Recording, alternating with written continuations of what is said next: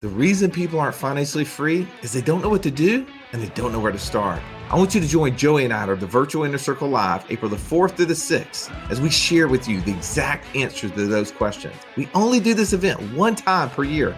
I don't want you to miss out. Go to wealthwithoutwallstreet.com/live and enter promo code podcast. When you're at this event, you're going to get your investor DNA. You're going to get access to up to 6 different passive income strategies. So you know, leaving this event, exactly what to do, taking our decades of knowledge so that you can start becoming financially free. Go to wealthwithoutwallstreet.com/live and enter the promo code podcast. In today's podcast episode, as we roll back the clocks to the Becoming Your Own Banker book series that Joey and I did over 3 years ago, we covered this section, which was long-range thinking required. This comes out of Nelson Nash's book. And one of the things that makes me think this episode is going to be good for you is because sometimes we're too challenged by the here and now. We're always focused on the urgent and not necessarily the important. If you're like me, you've probably asked, how can I impact generations to come when I have all these things on my to-do list today? Well, the only way we do that is that we stretch ourselves, right? One of my good friends, Sharon Srivatsa, he likes to say that you're in the right room when your aspirations, right, the things that you would aspire to be and to become are the norm of the people that you're hanging out with. Well, today, this podcast is meant to stretch you, to make you think long range, to give you aspirations to things that maybe will become your norm. So there's 3 things you're going to learn out of this. 1, what is required to pass along long range thinking? How do I pass down wealth, knowledge, the information, experiences that I gain over the rest of my life? Secondly, what have the richest families in the world done in order to execute on this either poorly or amazingly? And lastly, what can be done to start or to add to your generational plan? I hope you enjoyed this. Let's jump in right now.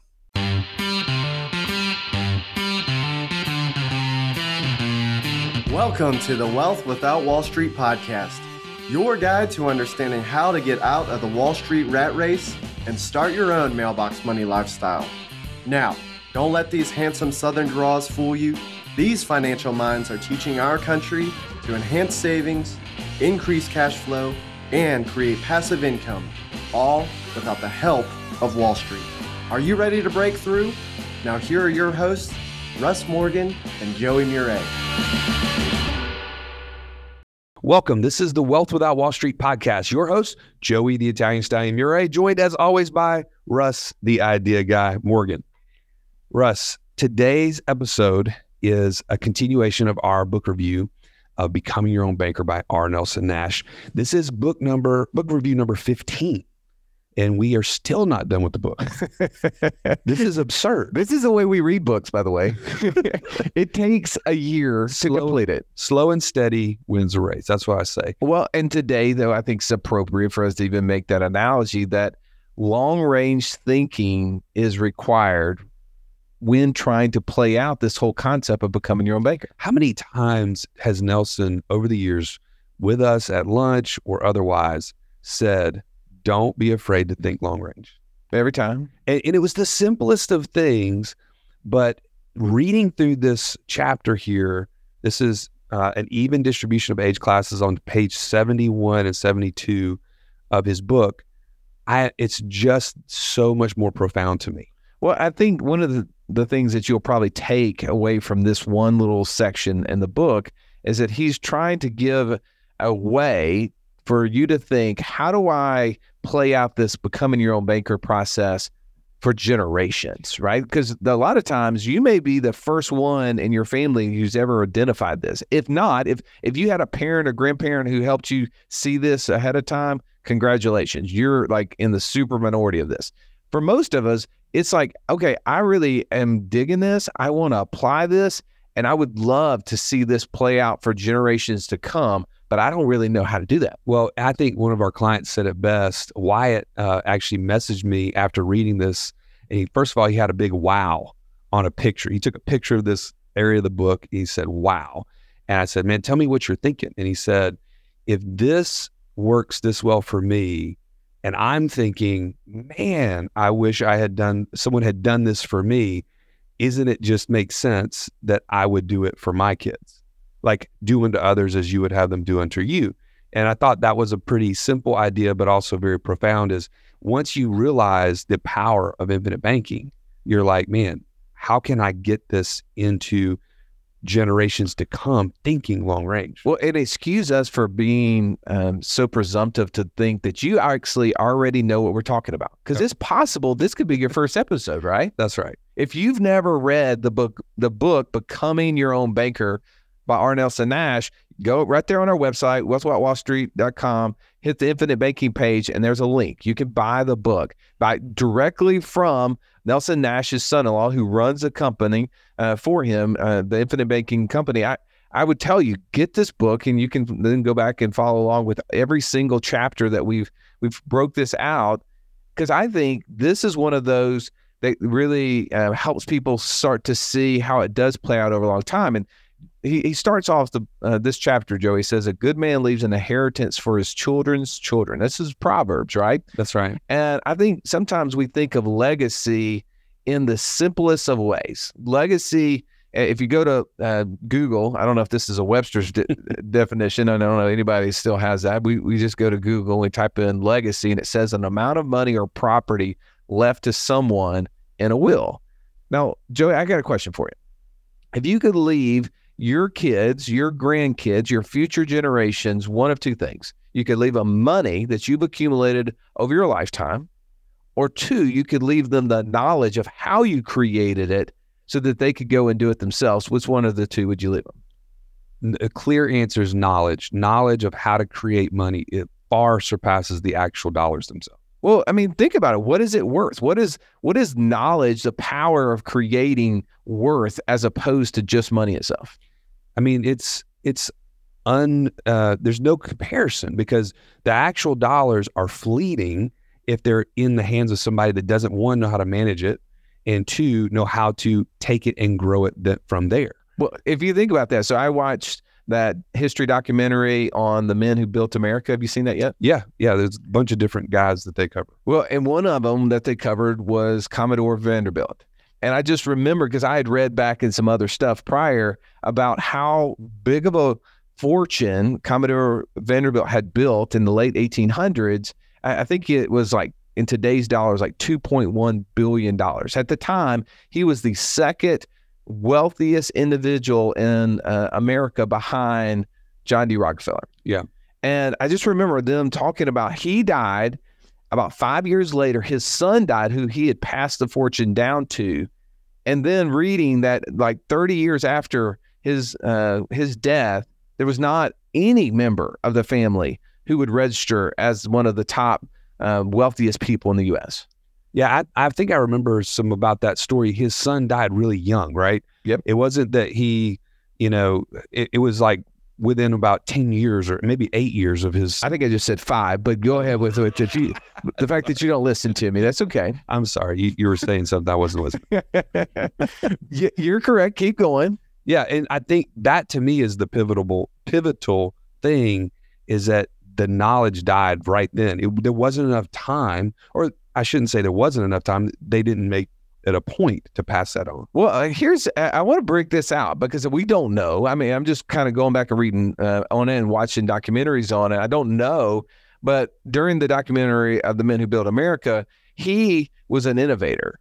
He recognized the need for shipping, and he built this amazing shipping corporation that amassed this huge fortune. But then he being an innovator, saw transportation moving from shipping to railroads. And so he took all of that money and shifted it into railroads, and just blew it up. To be ahead of the curve, like to be the first ones in that space. Exactly. Yeah. And now what I would think, though, is maybe what happened is that knowledge and innovation either died just with him, or maybe with his son, because they said his son actually expanded the fortune past him, but he did die shortly thereafter him.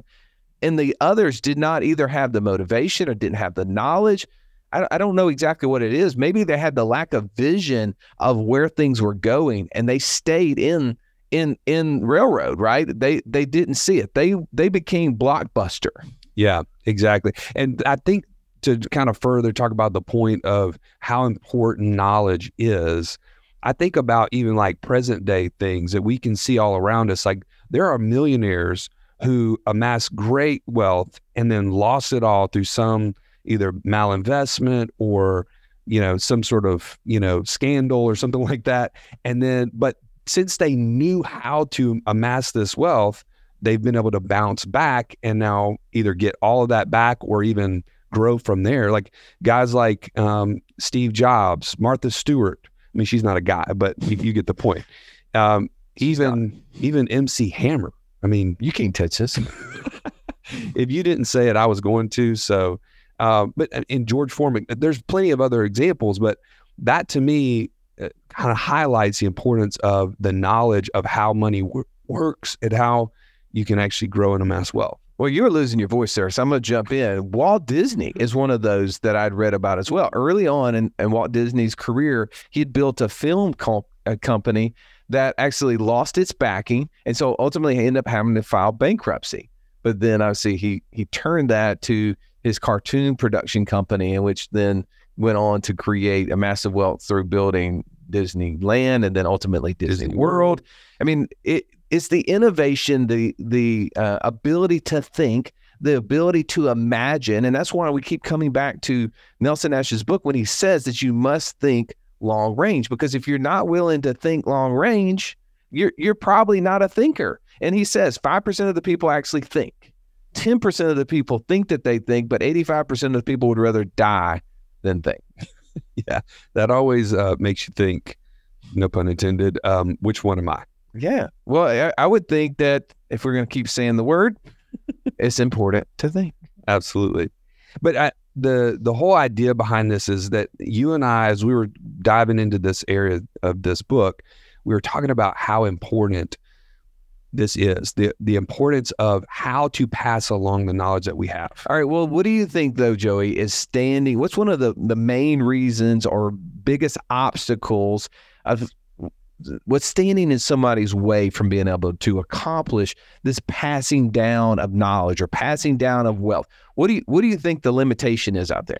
I don't know if this applies to everybody, but I think the majority of people in America today have been bought into the idea of funding types of accounts that are very individual in nature. Like, explain. Like, okay, 401ks, for instance, that is not a family type of vehicle. It is an individual retirement account.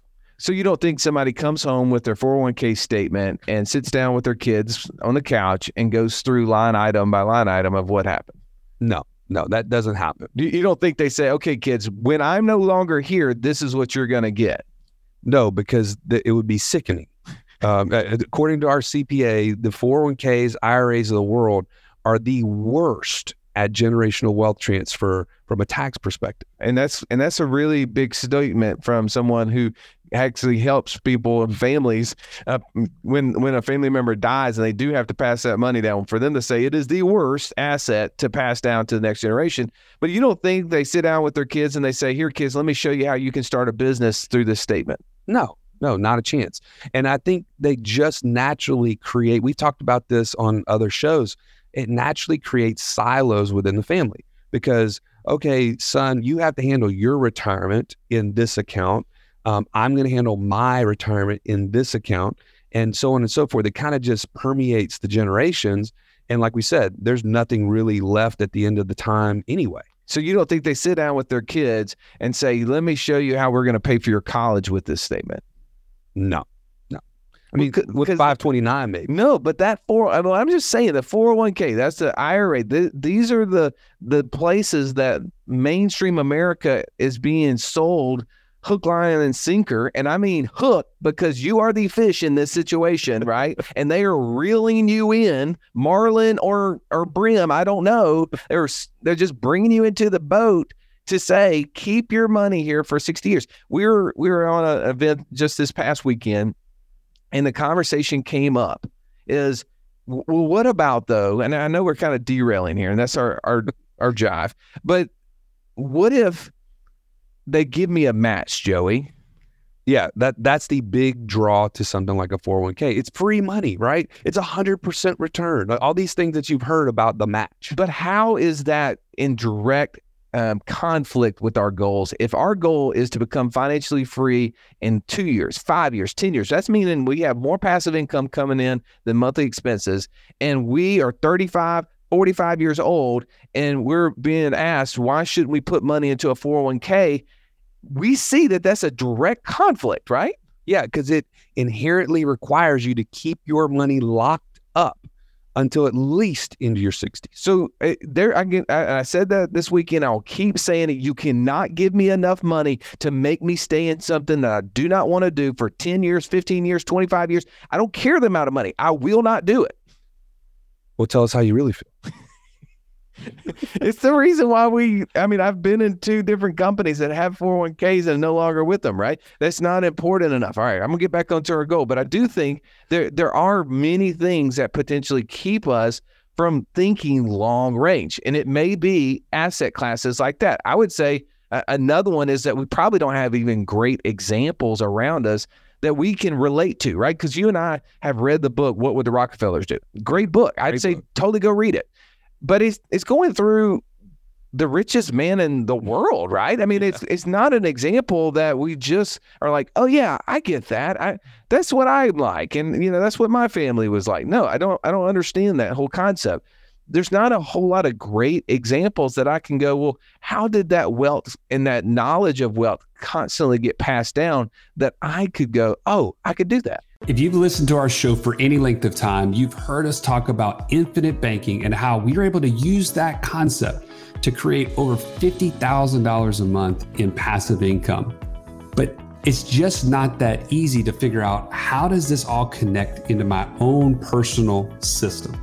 Stallion, that's why we created the passive income operating system, bro. It shows you how to turn active income into passive income. It makes all the steps come together.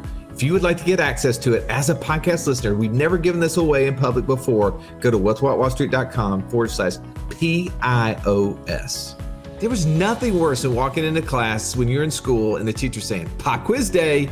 Why? Because you were unprepared. Are you unprepared though for financial freedom?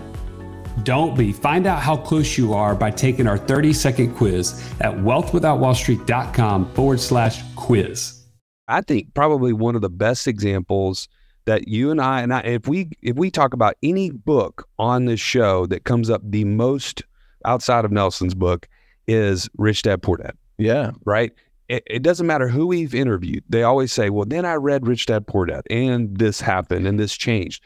Because why? Well, I think because it is relatable, yeah. Right? Whenever Robert Kiyosaki is talking about his friend's dad, who is his rich dad, who was teaching he and his friend about what he was doing, how he was acquiring rental properties, how he was buying and running convenience stores. He was just taking them through the steps. So he knew his friend. And so that's his friend's dad. He could just follow him around. And from a young age, he learned from an example, someone he could go, well, if he can do that, we're from the same city, same background, I can do that. Yeah. Why couldn't I do the same thing? Now, I think we also have a really great benefit in knowing Dr. Jimbo Smith. Dr. Jimbo Smith was on our podcast a couple years ago now that I think about it. And if you want to look at that episode up, it's how to create business opportunities and generational wealth with the infinite banking concept. And he just laid out for us how he's been able to use infinite banking within his own family to buy policies for grandkids and kids, and now be able to have an annual meeting with the family to talk about what they're doing as a family. I mean, lots of really great nuggets in that example. Well, we need to be exposed to things for sure. And big ideas are great. But I mean, that's such the reason why we say, people ask me, well, why should I be a part of the community? It's exposure. It's exposure to ideas that you would have never thought about, you would have never even thought were possible. It's exposure to networks, being around other people. Dr. Jimbo Smith is one of those that you mentioned, someone who is actually doing this chapter, who is actually living out this chapter, who's buying policies on kids, buying policies on grandkids, and then using the whole lending process to build family wealth and to pass down that knowledge. we need that exposure, Joey. Absolutely. And if your network is limited, which all of ours are, when we first start, we have very few people in our little circles that know anything about this. That's why the community is so valuable, and we want to continue to grow that network more and more. So, Joe, let me ask you though. So sometimes we can get into this conversation about leaving a legacy, leaving an inheritance for our children's children. And I think there could be two other factors that some people might mention that would say, okay, is it sometimes people don't do it because they're selfish, because they want to spend all the money while they're here. Another one could be busyness. It could be that really I would like to do it, but I just don't have the time to prepare for it. I'm too busy with my work, with then coming home and helping out with all the kids' stuff. I can't make these happen. Which one of those camps do you think people could fall into? And give them an example of how they could get out of that potentially. I'm going to land on busyness. I think busyness is the distraction that makes us like deprioritize things like that. If they're not urgent and important, they get dropped so far down the list that we never quite get to them. It's kind of like the things that we talk about when we're looking at our life in weeks. How many weeks have gone by that we really don't even remember what happened because we're so busy at work? We get home, it's like a nonstop dash until everybody goes to bed, and we just do it over again the next day. Like, busyness consumes us. Busyness. Oh my goodness. We're at the end of the summer, right? I mean, summer has flown by so fast. We're sitting here looking over our podcast and said, wait a second, we've been doing this for 3 years. I mean, 3 years you guys have had to listen to us. I mean, I'm thinking through like how fast time moves. And yes, we can get busy. I mean, I would say some people may say, well, I don't want to leave so much money to my kids. There's a Warren Buffett quote out there that sometimes gets thrown out. And I don't know if you know this about Warren Buffett, but he's only going to leave his kids $2 billion. Yes, how could they even live? But see, isn't that the common response? You just gave the most typical response is that, I guess they're going to just have to suffer, right? Struggle. But really, what's behind that? I mean, Warren Buffett is said to have said, I don't know if that's the way he said to have said. Yeah, something. Or maybe he just said it. It was just a saying that I want to leave my children enough money where they can do anything, but not enough that they don't have to do anything. And I can get the premise of that, right? I can get the point that we don't want our kids to be lazy. Right. We want them they need to produce. We want them to continue to be able to create. But doesn't that always come back to, do you want to leave them the money, or do you want to leave them the knowledge of how to create the money? No doubt. That's exactly what we want to do. And that's what Nelson is really talking about here in this chapter, is a generational wealth plan. I think it's easy to lose sight that that's what he was doing because we get so focused in on, well, he said to buy a policy on this generation and then this generation and this generation. And then if we do that, blah, blah. That's just the how, like that's just the inner workings. But the why behind it was, how do we get wealth over a long period of time to pass from one generation to the next? I'm going to even go deeper than that. Nelson was big on helping people get out of the mindset and the bondage of what the financial world and the government had provided. He in his other book of Building Your Warehouse of Wealth, he had a chapter dedicated out of Egypt and on to Babylon. He was talking about slavery as it related to people's mindsets of what they were doing.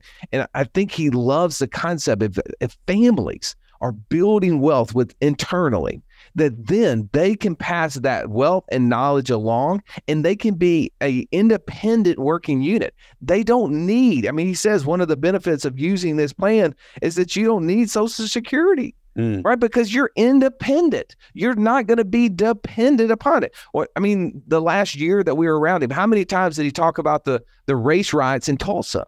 Oh, like every time. And be honest with you, outside of 2020, most people don't even know what that is. But now that's been brought up to the surface because of all the racial environment that we're in right now. But Nelson was talking about this long before any of that came up, because he was talking about how he called it the Black Wall Street, how the money internally inside of those neighborhoods, would stay inside the neighborhood, would not filter out. And the reason that there was this burning, people got angry at that because they were not filtering the money out into their area. And so they got real angry and they went in and as a terrorist and burned the place down. And Nelson was saying, this is what they were doing was amazing. The way that they were building wealth internally in their families. This is what he would love for us to be able to do, is build wealth internally. So we're not depending on other people. Yeah, 100%. And I think a couple of things we want to dive into this particular part of the chapter here. It's easy, like we said, to get into the nuts and bolts of, okay, buy $2,000 a year premium on your grandchildren, and each one that's born do the same thing over and over and over again. But there's a couple of issues that we want to bring to light here.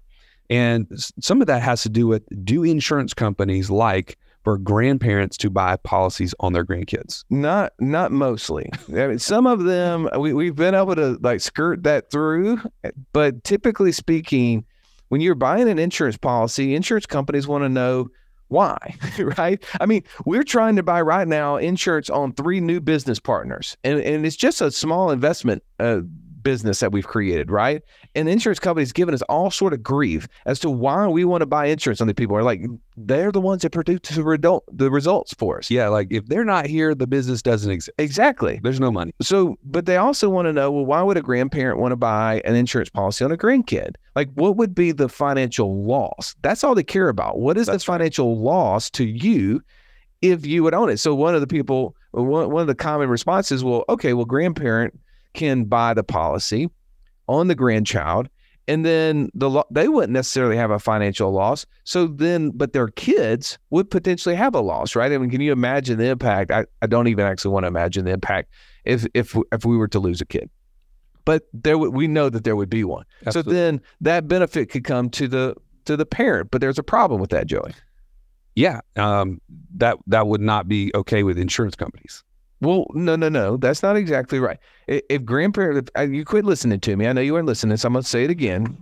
This is like I'm with one of my kids right now. Okay, Joey, let's go back through this. I need to, with a color, draw this out for you. Crayon. All right, so grandparents at the top of this triangle. Oh, yes. And over here we have the grandchild as the insured, and over here we have the parent as the beneficiary. Why is that not okay? Why is that? I think they call that the Goodman Triangle. Okay, I was about to say the Bermuda Triangle, so I'm glad you said Goodman. But yeah, they are totally not okay with that. That creates more risk to the insurance company. False. What? This is a Dwight Schrute. False. Bear equals beats. Okay. No. The reason that's not okay is that creates a taxable environment. You cannot have 3 parties to the contract like that. That automatically creates a transfer tax that exists, and insurance companies don't want you to do it because they don't want to create that. So they really will not even insure it because they know immediately you can't have 3 parties in the contract. They can't be different. You need to have the person who's buying it, be it the beneficiary or the insured, they could necessarily be the beneficiary, which would be their estate.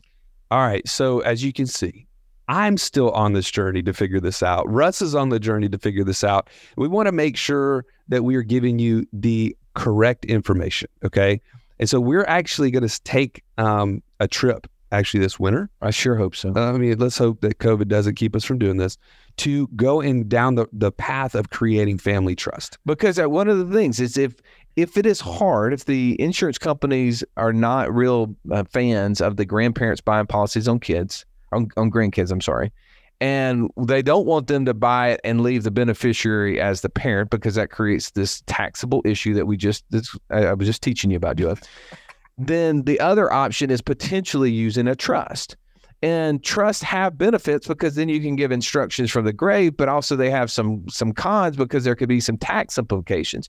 And so Joey and I really want to figure this out this weekend. This winter, we're planning to go to Salt Lake City. We had a guest on our show who wrote a great book called Entrusted. Andrew Howe has a legal firm there in Salt Lake City. There happens to be a couple of amazing ski mountains there, which it makes me want to go even that much more. Then we're going to go and figure this out. And when we do, we're going to come back and share it with you. But I want to wrap this up, Joey, is to say, hey, look, the biggest part that I would gain from reading this chapter is that I don't leave wealth. I leave the knowledge of wealth and how to create it. I want to get my family involved.